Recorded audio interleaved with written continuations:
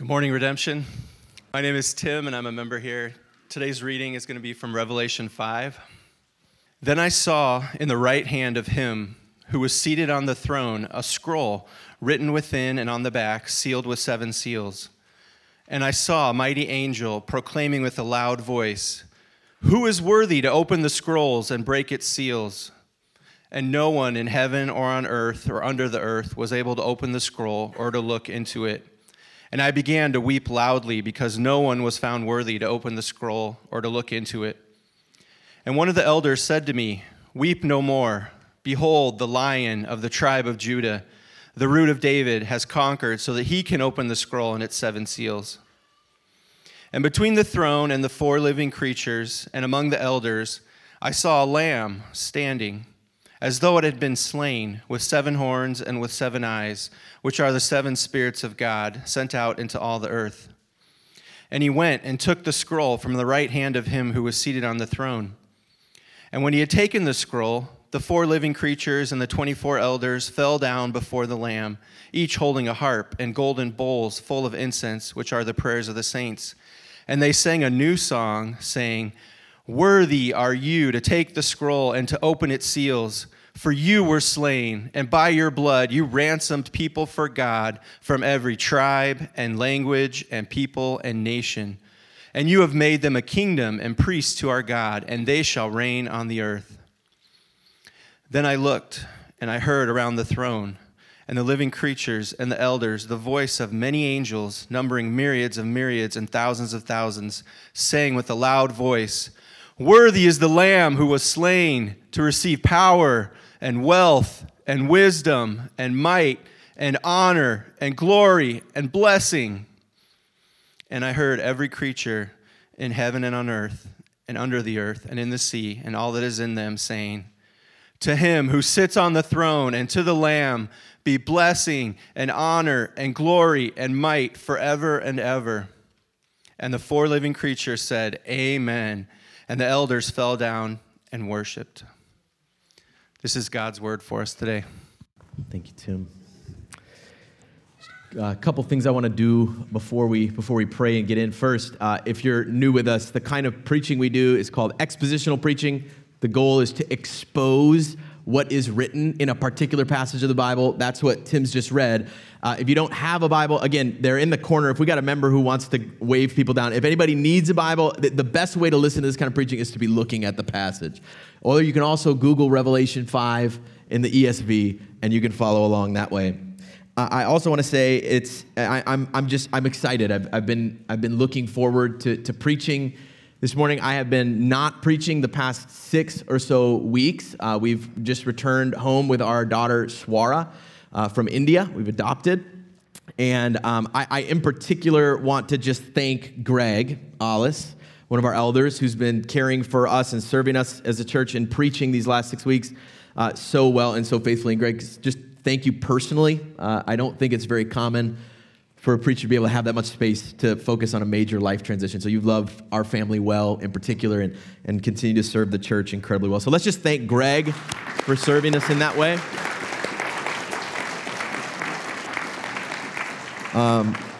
We have another, I believe it's 5 weeks in Ecclesiastes, and then I'll be back and preaching in Philippians. I'm looking forward to that. But I'm excited to be here and to preach this morning as well. Would you pray with me? Father, make much of yourself this morning.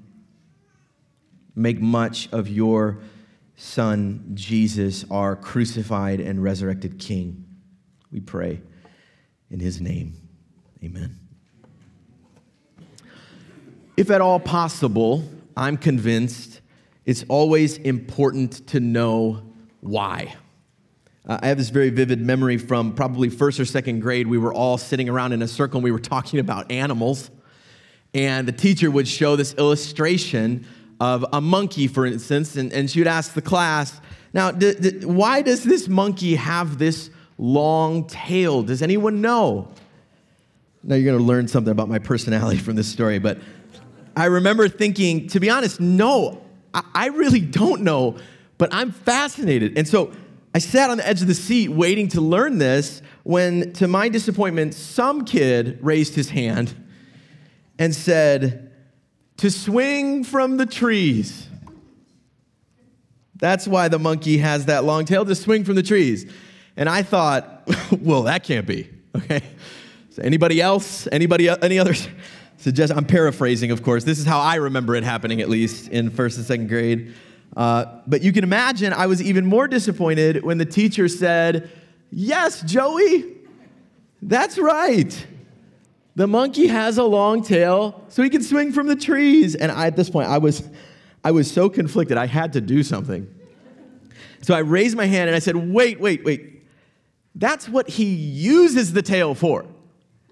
That's not why he has it, right? Why does that monkey have that long tail? Like, how did he get it? Like, that's what I want to know. And after what was, I'm sure, an awkward pause, the teacher said, "Well, Danny, I suppose God gave it to him." To which I thought, bingo. Okay, now that makes sense. Thank you, I'm good. We can continue here. Now, aside from just having a newfound appreciation for my mother, because I was a handful, what I hope you take from this, again, is the importance of asking why and really pressing the question until we have an answer. Something that satisfies us, right? That's what I'd like to do this morning with this topic of Easter, the death and resurrection of Jesus. I want to consider, why did Jesus rise again and ascend into heaven? Why? Now, in the most important sense, I'm confident most of you will know the answer to this. He died and rose again to conquer sin and death for all those who would believe in him. Now, without question, not only is that true, it is, of course, the most important thing we celebrate on Easter Sunday. Without it, we'd have no hope. We'd have no reason to be here. But as important as it is, I mean, not to be difficult here again, but that's what he accomplished for us by dying and rising again, doesn't necessarily tell us why he did it. In other words, what larger purpose did he have in mind? What was he after in a more ultimate or cosmic sort of sense? And what does all of this have to do with us today? This morning, we're going to press these questions a bit further to see that there really is more to this good news of Jesus than just our personal salvation. I want to be really clear, certainly not less than that, but more. And when we see this bigger why behind the gospel, it can have a powerful effect in our lives. So we're going to explore these questions by looking at a vision this morning from the book of Revelation in chapter 5. Before we do that, though, of course, it's important to consider what even is the book of Revelation. It's a very unique book. The book of Revelation, it's a work of apocalyptic literature, which does not just mean that it has to do with the end of the world. Apocalyptic literature, it's a specific style of ancient writing. It's not commonly used today. And the defining characteristic of this kind of writing is its use of dramatic and symbolic visions, which typically correspond to some other kind of earthly event. For instance, in Revelation chapter 4, the one before this, John, the author of the book, sees a door standing open in heaven, and he hears the voice of, likely Jesus, saying, "Come up here, and I will show you what must take place after this." In other words, the visions that follow in the book of Revelation are visual descriptions of unseen heavenly realities, the realities that lie behind the experiences of God's people here on earth. These are heavenly glimpses into the earthly realities that the church either was facing or would face, in some cases still will face in the future. The book is also filled with symbolic references to the rest of Scripture, and especially to the Old Testament prophets, which is usually lost on the readers who are not as familiar with the Old Testament. As a general rule, the more we understand and are familiar with the Old Testament, the more we will be able to make sense of the book of Revelation, and the better we will make sense of it. And also, as a general rule, the less familiar we are with the Old Testament, the more tempted we will almost certainly be to assume we're reading about Donald Trump's arraignment from last week or something silly like this, right? I don't know if you heard of this or noticed it, but they did unseal his indictment, you guys? There are seals in Revelation 5. I'm totally kidding, right? Totally kidding. Don't do that. That's not how the book of Revelation works. We are not intended to read this book and make sense of the headlines today. This book of Revelation was written to and for first century local churches made up of Christians who were daily at risk of being persecuted and even killed for their faith. So I'm sure you can imagine it would have been incredibly tempting, if not easy, for these brothers and sisters to wonder, is this faith that I have really worth it? Wouldn't my life just be easier if I gave up on this following Jesus thing? Should I really keep pressing on here? So Jesus gave John these visions to help the weary Christians in these churches to see, yes, you should press on. All the evils we endure, all the dangers that we face are well worth it. And here's why. Here's the point of the book. It's because there is far more going on here, spiritually speaking, than we can see with our earthly eyes. So this vision takes place in particular in the throne room of heaven. And there are 28 very interesting characters that we are introduced to not last week because we're not preaching through the book, but in Revelation 4. There are these 4 living creatures. One is like a lion, one is like an ox, one like a man, and one like an eagle. There are 4. And then there are also 24 elders present in this throne room. So there's not universal agreement on what these correspond to, but chances are the living creatures in some way symbolize different aspects of God's power.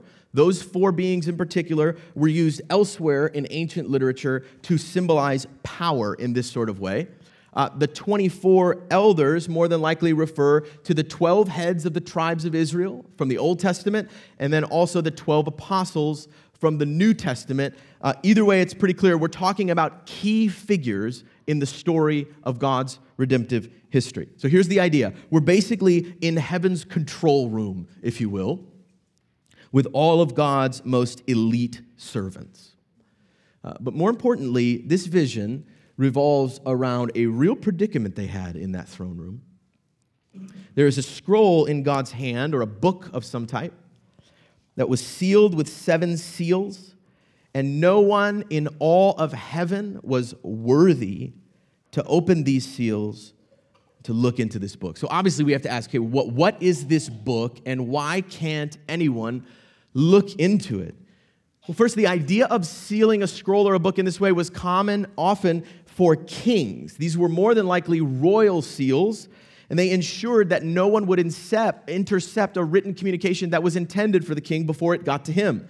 If it got to him and the seal was broke, it was compromised, right? And this gives us one hint, at least, into why no one was worthy to open this scroll. It's because they weren't the king of heaven. God is on the throne waiting for his king so that he can hand him this scroll. But this scroll, as we saw in our call to worship, is almost certainly a reference to Daniel chapter 12. Carl did a great job introducing this to us. In Daniel 12, it's a tumultuous time in history. Israel's in exile. There are all these visions of earthly kingdoms and nations raging against one another. Daniel's very unsettled by the end. What's going to happen here? And God tells him to shut up the words and to seal them in a book until the time of the end. He says here toward the end, it's the second slide, I believe, I heard, but I did not understand. And then Daniel says, I said, "Oh my Lord, what shall be the outcome of these things?" And he, God, says, Daniel, go your way, for the words are shut up and sealed until the time of the end. Right? So here in Daniel 12, we have this book or a scroll which belongs to God. It represents and reveals all of his plans for the end, for judgment and redemption. And then here but it's sealed up till the end. And then here in Revelation 5, we have a book or scroll that's sealed with 7 seals. So in short, this book in Revelation 5 represents the unfolding of God's plan to judge and redeem the world. To break these seals and open this scroll on one hand would reveal the plan. Here's how it's going to happen. But more than that, it would also set it in motion. It would mark the beginning of a new eschatological age in which God is bringing all of history to its final conclusion. The more precise theological way to say a thing like that is to say that once these seals were broken, it's game time. It's game time. But since the time of Daniel, there was no one, no heavenly king who was worthy to open this. When John hears this, he is overcome with emotion. He writes in verse 3, I began to weep loudly. Just picture a grown man sobbing in heaven because no one was found worthy to open the scroll or to look into it. And one of the elders said to me, weep no more.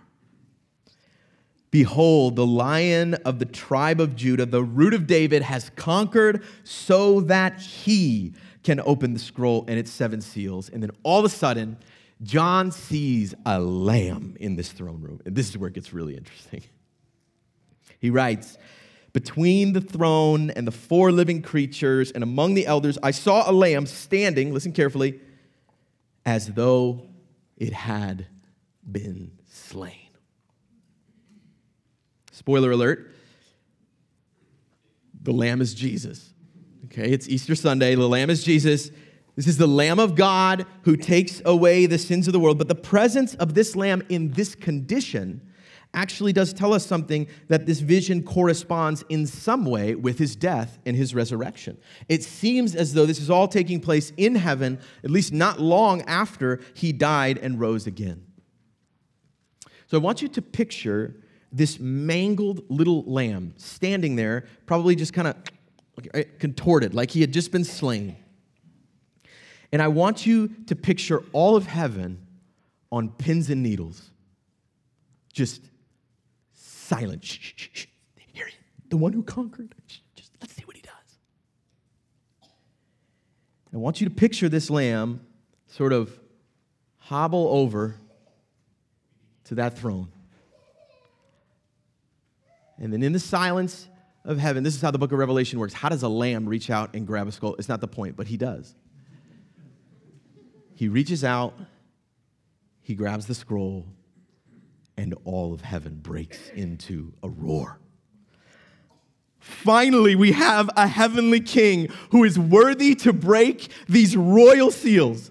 Finally, God's plan of redemption is revealed for all to see and know. Finally, the end is now in sight.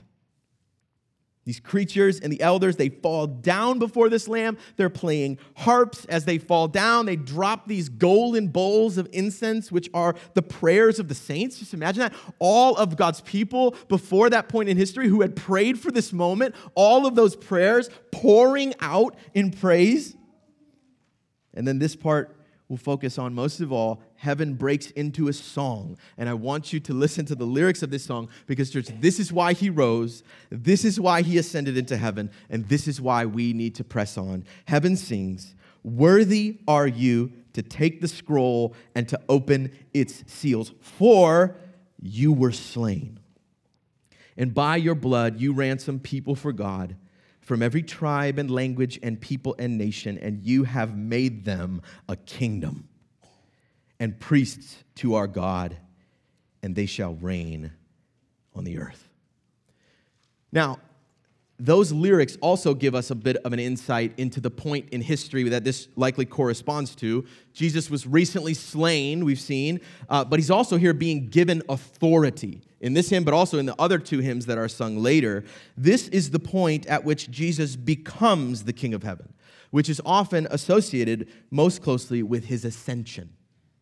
When he returned to heaven to sit at the right hand of God to rule over all things. But I want you to notice, this Jesus is a very different kind of king. He is unlike all of the earthly kings who tried to rule their respective raging nations. This crucified, resurrected king, if anything, is calling people out of those raging kingdoms and nations. He is ransoming them from every tribe, language, people, and nation of the earth, and he is gathering all of us together into a whole new kind of kingdom. A kingdom that is not of this world. Church, this is why he died and rose and ascended to heaven, is to rule over all of creation as our heavenly King. In verse 12, the angels join in, and together they sing, "Worthy is the Lamb who was slain to receive power and wealth and wisdom and might and honor and glory and blessing," and all the other things you might ascribe to a king. Then all creatures join in. John says, every creature in heaven and on earth and under the earth and in the sea and all that is in them.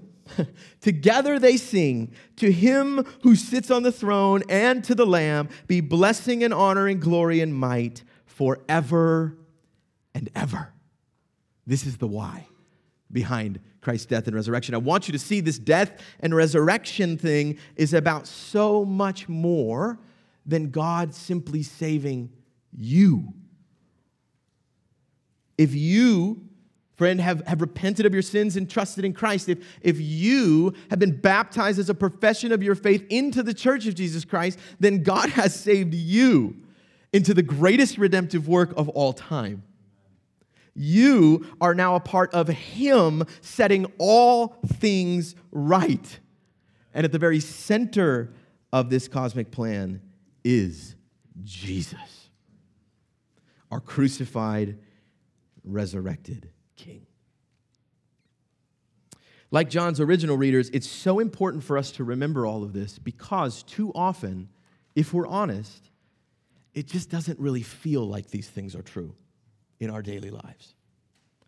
We may not be at risk of being persecuted or killed like John's readers, praise God, but we do still live under the sun, as Kohelet writes in Ecclesiastes. We do still face all kinds of suffering and disappointments. Increasingly, living as a Christian doesn't necessarily make our lives more simple or easy. And we, like John's readers, are tempted, of course, to just give in. But this vision is here. This is in our Bibles to spur us on this morning. And here's why. It's because this same crucified, resurrected King is still seated on the throne of heaven even now, even this morning. And so next, let's just consider what all of this means for us today. Because Jesus is ruling over all of creation this morning, here are three responses I want to encourage from the passage. The first response is this: let's all bow down before Him. Let's bow down. The truth is, the death of Jesus, the resurrection, the ascension, all of these things will do us no good, absolutely no good whatsoever, unless first we see the heavenly significance of them and our deep spiritual need, and then also bow down to this Jesus in awe and adoration as our heavenly King. Unless our lives are fueled at every level by this kind of love and affection and adoration for Jesus, we will almost certainly be tossed to and fro by other winds of doctrine, by political ideologies, by ignorant controversies, and a host of other things that the Scriptures clearly warn us against until eventually we're just swept up in the cares and the fears of this world, rather than pressing on by faith in the crucified King of this world. So if we want to endure in the faith like John hoped his readers would, here's step number one. We need to bow down to this King, Jesus. Surrender everything you have. Surrender everything you are to this resurrected God-man. Bring all of your sin, bring all of your shame before Him. Lay it down. Say, here, can you do something with this? Can you help me with this? Look to Jesus and to Jesus alone to make sense and to find meaning in your life. Does this Jesus have the appropriate place of honor in your heart? And I'm not asking if you've studied Him, not asking if you could quote Him, not even asking if you kind of like Him. I'm asking, do you adore Him? Do you worship Him? Is the posture of your life like the beings in this vision, prostrate, fallen down before Him? Church, next time we're tempted to cave into the pressures and stress of this life, next time we're tempted to live for ourselves for fear that no one else will look out for us, let's slow down, Let's find a quiet corner of this world. Let's open this book to Revelation chapter 5. And with these creatures and with these elders, let's bow down to our heavenly King. Next, because Jesus is ruling over all of creation, number 2, let's go and tell all nations the good news. If this gospel is this big of a deal, if it's truly about so much more than just me and God, then it has to change the way we think about the rest of the world and our place in the world. We can't just go on with this sort of us versus them mentality. We can't just sort of roll our eyes with indifference at all the wickedness or corruption. We cannot sort of resign ourselves to all these many billions of people made in our God's image, because we have been swept up into this eternal plan to ransom some of these image bearers into God's kingdom with us. But especially these days, it's tempting to think, it's pretty tense out there. It's probably best just to stick with the people who are like me, the ones I can easily understand and trust and relate to. I want you to see that posture is out of step with this vision in Revelation 5. With John and with the church throughout the centuries, we need a vision and a passion to see all kinds of people bow before the throne of Jesus. But here's the thing. We will never have that vision and we will never have that passion unless we are convinced that he is truly reigning over all today. So is this gospel the thing that dominates and saturates your worldview? Is this message and mission the lens through which you see the world and your place in it?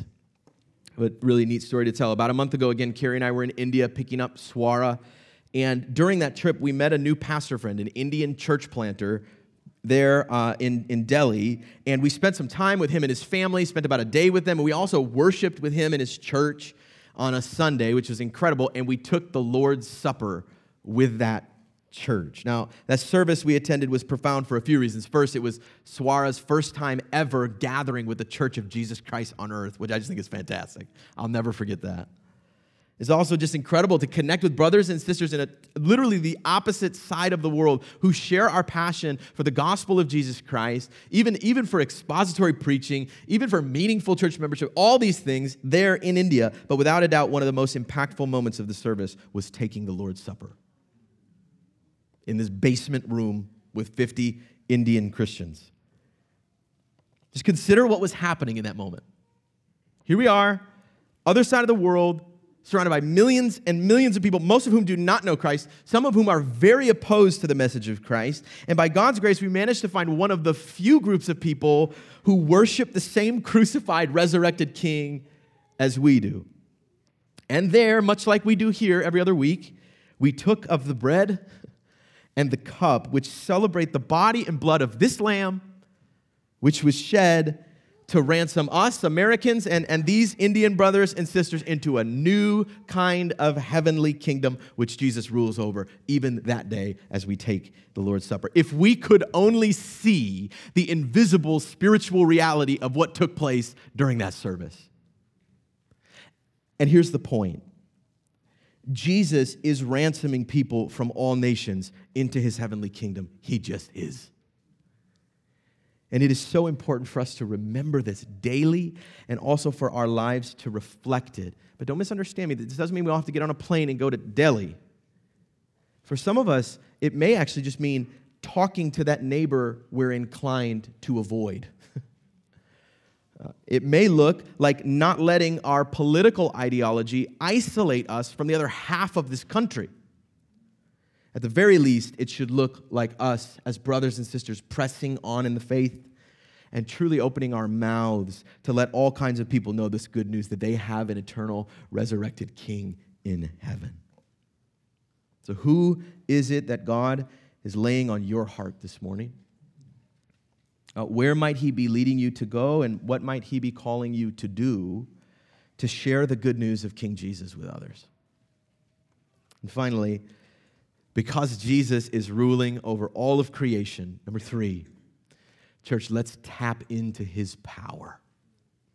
Let's tap into his power. Now listen, don't miss this. This is one of the greatest tensions in Revelation 5. It's one of my favorite aspects of this vision. At the very center of God's plan, catch this, to redeem all things, at the very center of it is a crucified lamb.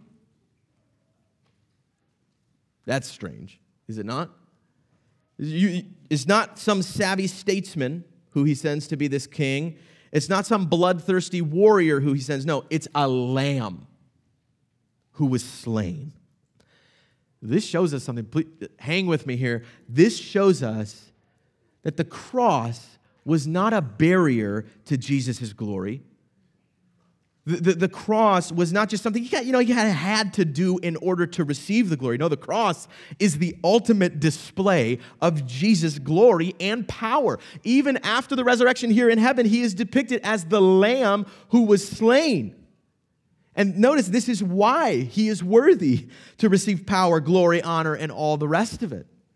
And what does this mean for us?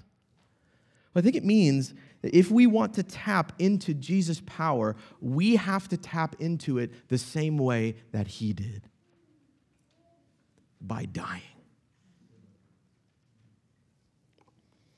It's by giving up all hope of finding our ultimate fulfillment in this life. Is by trusting that these things can only be found by faith in him and him alone. Listen to what Paul says in his letter to the Galatians. He puts it this way. He says, I have been crucified with Christ. It is no longer I who live, but Christ who lives in me. And the life I now live in the flesh, I live by faith in the Son of God who loved me and gave himself for me. Church, this is how we tap into the power of King Jesus. It's not by just living better. It's not by projecting strength. It's not by winning a culture war or accumulating power in this world. No, it's by losing on purpose. It's by embracing our weakness. It's by following in the steps of this exalted Lamb who was slain. As Paul says in 2 Corinthians, God's power is made perfect in our weakness. And so in what ways are you tempted to sort of power up and project strength in your life right now? Who is it that you would love to conquer and rule over?